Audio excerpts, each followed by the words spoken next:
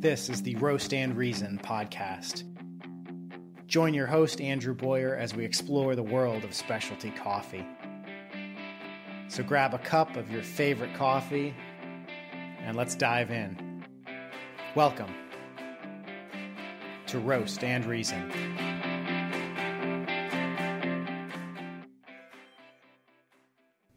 A big hello and welcome to all of my fellow coffee-loving friends out there. I'm really excited that you're back and joining me for another episode of the Roast and Reason podcast. A couple of weeks ago, I did an in-depth look at coffee and the coffee culture of Indonesia. I had a great time doing this, and I personally learned a whole hell of a lot putting that episode together and recording it. And I also heard some really great feedback from some of you guys. So I've decided that I'm going to do that fairly regularly on the podcast. So every couple podcast episodes, I'm going to do a feature look at different coffee origins, the culture of coffee in those areas, the history of coffee in those areas, and the current production of coffee in those areas. And that's just what this episode is going to be. So I hope you've got your passports ready, maybe some hiking gear, maybe a bathing suit, and get ready for some surf lessons, because today we're going to Costa Rica. Not really, unfortunately, because it's currently pretty cold where I'm recording this podcast in my house in Oregon. I'd love to be going to Costa Rica and lay on the beach for a while, but we're not really going to go there, but we're going to go there on this podcast and discuss Costa Rica and Costa Rican coffee today. If you've never been to the country, Costa Rica is freaking gorgeous. From the lush mountainsides, the active volcanoes, the beaches, this country is incredible. We visited there a couple years ago and hiked around the Arenal volcano, explored the cloud forest of Monteverde, and relaxed on the national park and beaches in Manuel Antonio. It's not just the country either. The Ticos, which is what the locals call themselves, are honestly some of the friendliest people in the entire world. Tourism is pretty common there. They're used to having tourists, particularly North American tourists, and they're really, really friendly people. And as I mentioned, the country is gorgeous. It's amazing. It's home to about 5% of the world's biodiversity, a huge number of species of plants and birds and animals. And one of the many species of plants there is our trusty old friend, the Arabica coffee tree. So let's begin at the start of coffee growing in Costa Rica.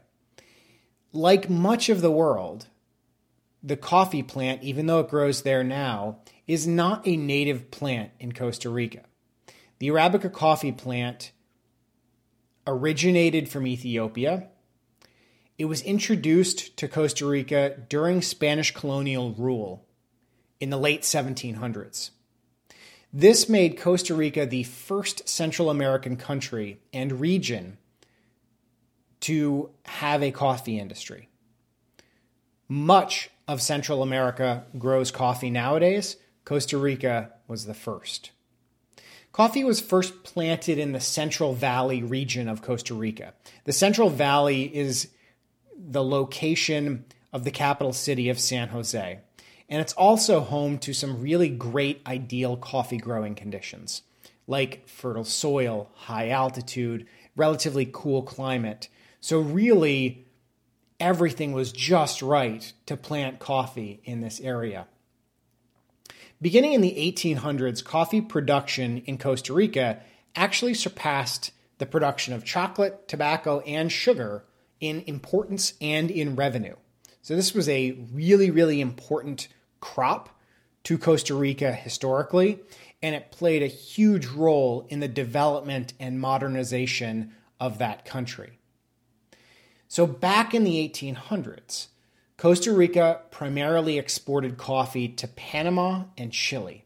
So it at first didn't export directly to Europe, but most of it went through Chile. Chile then rebranded this Costa Rican coffee. They just literally changed the name on the bag to Cafe Chileno de Valparaiso, and then it would export that coffee to England. Well, the Europeans found out about this, particularly the English.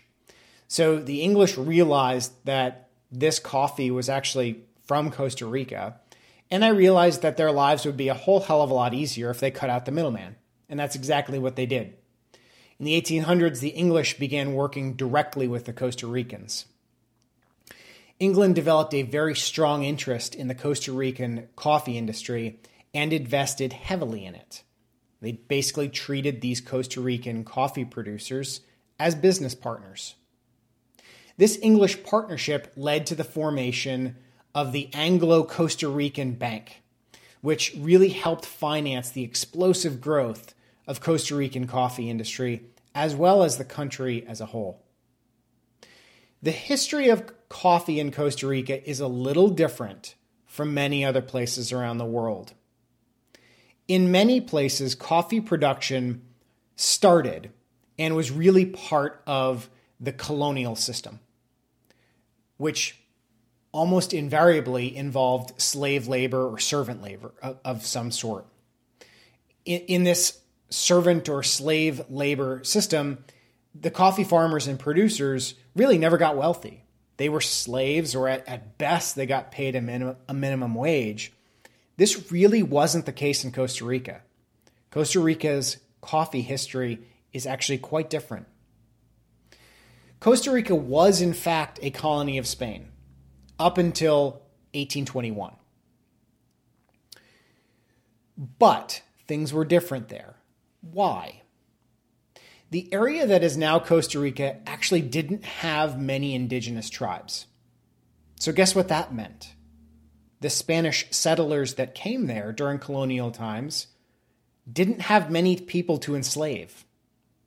And so the Spanish settlers actually had to do work for themselves, like their own farming, their own manual labor. That's shocking, right? Like most of colonialism, some European settler went somewhere, enslaved the native tribes, and forced them to do work for them. Really not the case in Costa Rica. It was really the Spanish settlers that did their own work. So this set the stage for treating farmers very differently because they weren't slaves. They weren't a different ethnic group. They were, in fact, settlers just like the people that ended up in government or in power. And in fact, coffee farmers in the 1800s and 1900s were really treated as entrepreneurs. They gained significant wealth and prestige, and a lot of them ended up in government themselves. So Costa Rica gained independence from Spain along with the rest of Central America in 1821. Kind of the whole swath of Central America at that time was called New Spain. The country remained part of New Spain until 1838, at which time it gained full independence. So during this process where Costa Rica was gaining its independence, its newly formed government quickly realized how important coffee was to them and to their economy. At that time, coffee made up a huge percentage of the exports from Costa Rica and its revenue. On top of that, as I mentioned, some of the early coffee farmers were really successful and became very wealthy. They gained power and they became government officials. So government assistance and support has really always been a key part of the coffee industry in Costa Rica. As New Spain gained its independence in 1821, the municipal government of Costa Rica actually gave away free coffee seeds to anybody that expressed an interest in growing coffee in that area. A few years later, they doubled down and they exempted coffee farmers from certain taxes. And then really the kicker in 1831, the government basically created a law that said, if there's unused land anywhere, and you're a coffee farmer or want to be, and you plant and grow coffee on that unused land for 5 consecutive years, you can claim ownership of it. So really, even at the start of the country of Costa Rica and the early stages of the coffee industry in Costa Rica, government played a very strong role in developing this industry. With the financial freedoms and being treated as an entrepreneur, the government support, the ideal coffee growing conditions, the backing of European trading partners like England, and the relative stable government, coffee farmers and the coffee industry in Costa Rica flourished. Costa Rica's stability is pretty remarkable. Since the late 1800s, there have been two brief periods of instability and violence in this country. The first occurred in 1917 to 1919 when Costa Rica was under the rule of a dictator. And the second occurred during the 44-day Civil War in 1948. That's it. Only those two short periods of time, a 2-year period and a 44-day period, was there really any instability and violence to speak of in Costa Rica. Think about that in comparison to the violence, the instability, the social and government unrest, and a lot of the drug issues that have happened in the rest of Central America during the 1800s and 1900s. So really, this combination of ideal conditions for the coffee industry resulted in wealth that transformed the country. In addition, so we already talked about the Anglo Bank, or the Anglo-Costa Rican Bank, that the English helped the Costa Ricans set up and finance. A number of other things can be traced back to the coffee industry. So the Anglo Bank played a key role in the coffee industry and also in financing the growth of Costa Rica itself up until 1994. So it was formed way back in the 17 and 1800s, and it was alive and well until 1994, at which time it unfortunately declared bankruptcy because of some seriously stupid high-risk bond investments. But that bank really played a role in several hundred years of Costa Rican's history. The coffee industry also funded the country's railroad system. One of the major hospitals in the country, San Juan de Dios Hospital in San Juan, and the National Theater of Costa Rica. Both of those are still in use today. So San Juan de Dios Hospital and the National Theater of Costa Rica are still in use. The hospital is one of the most important hospitals in the country, and the National Theater is really the epicenter of the cultural building of the capital city of San Juan. So really, many parts of this country were built by coffee. Additionally, the wealth that was created from the coffee industry paid for programs that sent native Costa Ricans to study in Europe. They became doctors and lawyers and engineers and other professionals, and then they came back home and helped modernize the country. Really, all was well in the Costa Rican coffee industry for hundreds of years up until the 1970s and 1980s. Two things hit at once.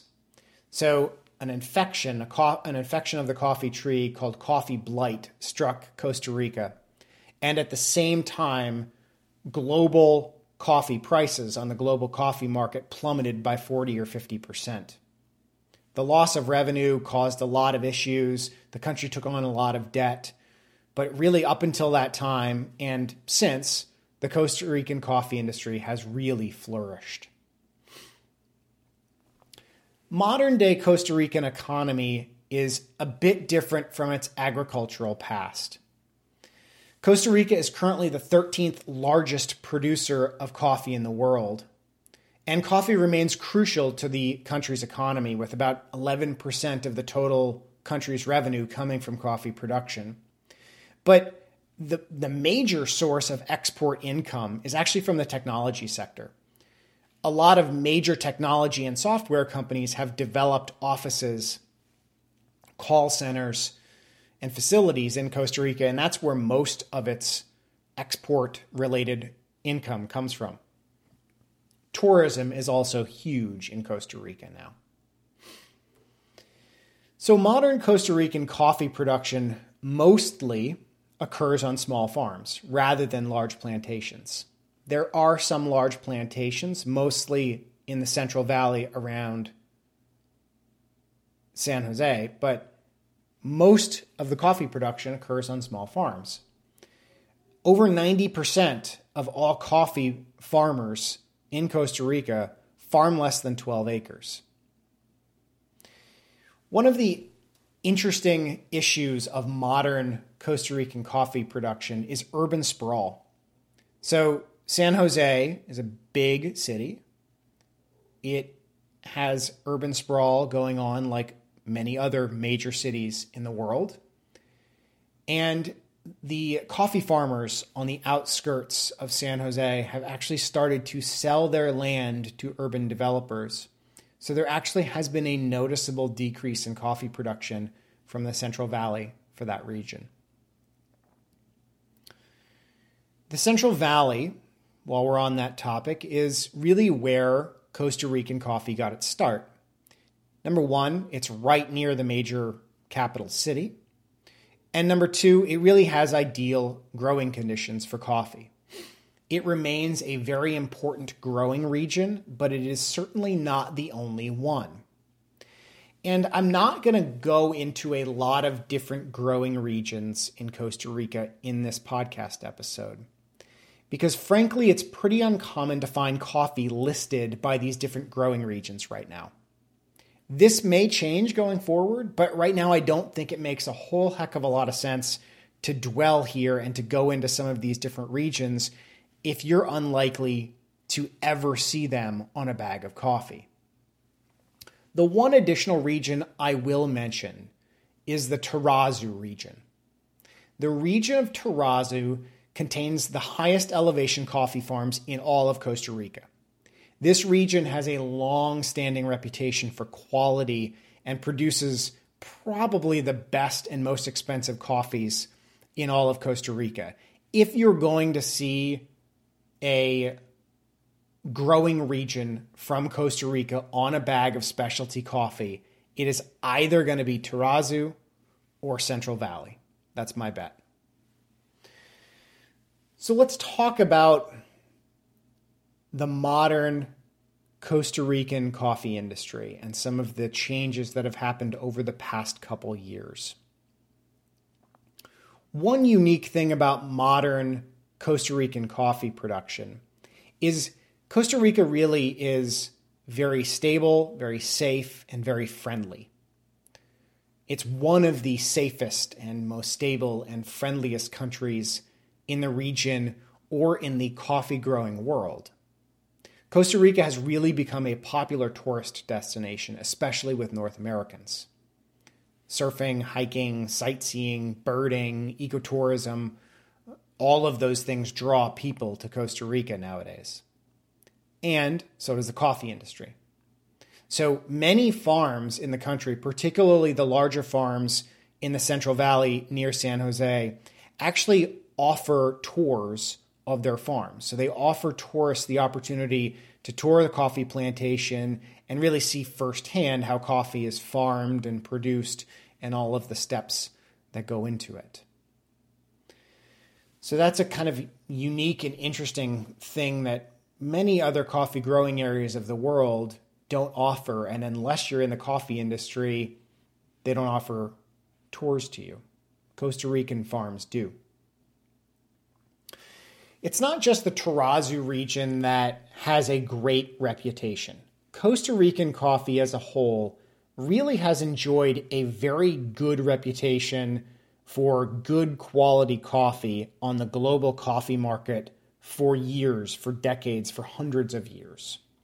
And because of that, it's been able to command a pretty good price on the global coffee market. Part of this historically has to do with the infrastructure of the coffee industry in Costa Rica. In many respects, Costa Rica was way ahead of other regions. By the early 1900s, they had over 200 wet process coffee mills. That's a ton for that time in history. And historically, wet processed coffees We talked about how coffees are processed back in a prior episode, but wet processed is, in some respects, the gold standard. And historically, a wet processed coffee was perceived as being higher quality, which likely had to do with the decreased risk of imperfections and something going wrong and the coffee rotting or spoiling compared to other processing methods historically. Now, those methods have since gotten a whole lot better, but historically, and to some respects still today, wet processed coffees tend to be the gold standard or viewed as being higher quality. So all of these wet mills in Costa Rica really helped Costa Rican coffee command a high price and be perceived as being very good. Historically, what happened was small farms brought their coffee to be processed at these large mills, which in Costa Rica were called beneficios. And the coffee would then be lumped together. So it wouldn't be kept separate from farm to farm. It would be lumped together and bagged and labeled with the mill that it came from. This meant that it was tough to find single estate, single farm Costa Rican coffees. It also meant that the coffee was blended, right? It wasn't kept single farm, single estate, single cultivar or varietal of coffee tree. It just all got blended together. And so some of the unique flavors and characteristics of different farms or coffee trees or different terroirs, they got lost. This all changed in the late 2000s, so relatively recently, when in Costa Rica there was an explosion of micro mills, which means many of the coffee farmers actually invested in their own small-scale mills and started doing their own processing themselves right there on their coffee farm, rather than bringing them to these larger mills where everything got combined. And then all of a sudden, because of that, there was this explosion of these different coffees coming out of Costa Rica, these single estate, single farm coffees that now all of a sudden have flavors that people are not used to from Costa Rica. All of a sudden, some of these farms started showcasing their unique flavors. So the classic Costa Rican coffee is pretty mild. It's described as having a light body, soft, acidic bite to it. It's easily drinkable. They frequently don't have overpowering flavors that you might get from an African coffee or a Sumatran coffee. And because of that, Costa Rican coffees have been criticized as being too mild, maybe too balanced, too clean, and frankly a little bit boring. This was really the case when the coffees were being combined at these large mills. This is not a fair assessment or criticism of modern Costa Rican coffees ever since this micro mill explosion and renaissance happened. There are some seriously unique, different, delicious, crazy tasting Costa Rican coffees coming onto the market now. On top of that, so while these wet processing mills were one of the things that historically made Costa Rican coffees so valuable and considered really good quality on the global market, not all Costa Rican coffees are being processed by the wash technique anymore. The Costa Rican producers actually were the pioneers of what's called the honey process. So honey processing of coffee is a hybrid method. It's a hybrid between the washed and the natural methods. We talked about this in a prior episode, but really briefly to review. So the coffee cherries are harvested and they're processed through a mill that removes the fruit that surrounds the coffee bean. Immediately after the milling process, the beans contain a surrounding mucilage layer. This is like a sugary, gelatinous type layer. In the honey process, they're dried just like that with that mucilage layer still surrounding the bean. The difference here is in the wash process, the beans are soaked in a big vat of water, which removes that mucilage layer, and then they're dried. So that little difference is really all we're talking about, but it can make a huge difference in terms of flavor. Drying the beans with a small amount of mucilage still remaining can add some really unique flavors, and it typically results in a coffee that has a thicker, more full body than a washed coffee. Honey processed coffees are frequently grouped into 3 distinct categories that you might see when you're shopping for Costa Rican coffee. The most common 3 categories you're going to find are yellow honey, red honey, and black honey. And they go in that order. And let's go through that. So yellow honey is the most subtle in flavor. It has the shortest drying time, and it's dried typically under full sunlight. Red honey is processed and dried under cloud cover, typically at times of higher humidity. It has a slightly longer drying time. It has slightly more complex and somewhat funky flavors to it. And then black honey is the furthest on that spectrum. Black honey is the most time intensive. It has the longest drying time. It's typically dried under tarps, so in very indirect sunlight. It has the most complex flavor, and because of all of that, it's the rarest and often the most expensive of these that you're going to find. These honey processed coffees are really just starting to hit the mainstream coffee market, but odds are you will find some from different specialty coffee roasters and different specialty coffee companies. The best honey processed coffees that I've tried recently actually come from 2 of my favorite specialty coffee companies. One is Evans Brothers Coffee Roasters out of Sandpoint, Idaho. And the second is Brandywine Coffee Roasters from Wilmington, Delaware. The other coffee I'll mention and recommend here, there's a really great small-scale boutique coffee roaster from Manuel Antonio, Costa Rica. They ship their coffee worldwide, so you can get it here in the States. It's called Café Milagro. I will link to a few of these coffees in the show notes on the webpage, roastandreason.com. So go check them out for yourself and order them and try out some of these and see what I'm talking about.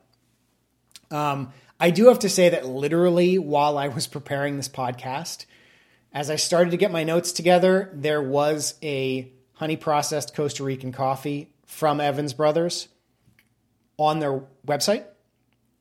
Literally as I finished up the notes for this episode, it's gone. And that's basically what you get, and sometimes what happens with limited reserve coffees. But keep your eyes peeled for Evans Brothers. I know they get some Costa Rican coffees and some honey processed Costa Rican coffees. And even if they don't have them in stock, you honestly cannot go wrong with anything these guys roast. All of their coffees that I've tried are delicious. So be sure to check out the website. I will link to the websites of Evans Brothers and Brandywine and Café Milagro.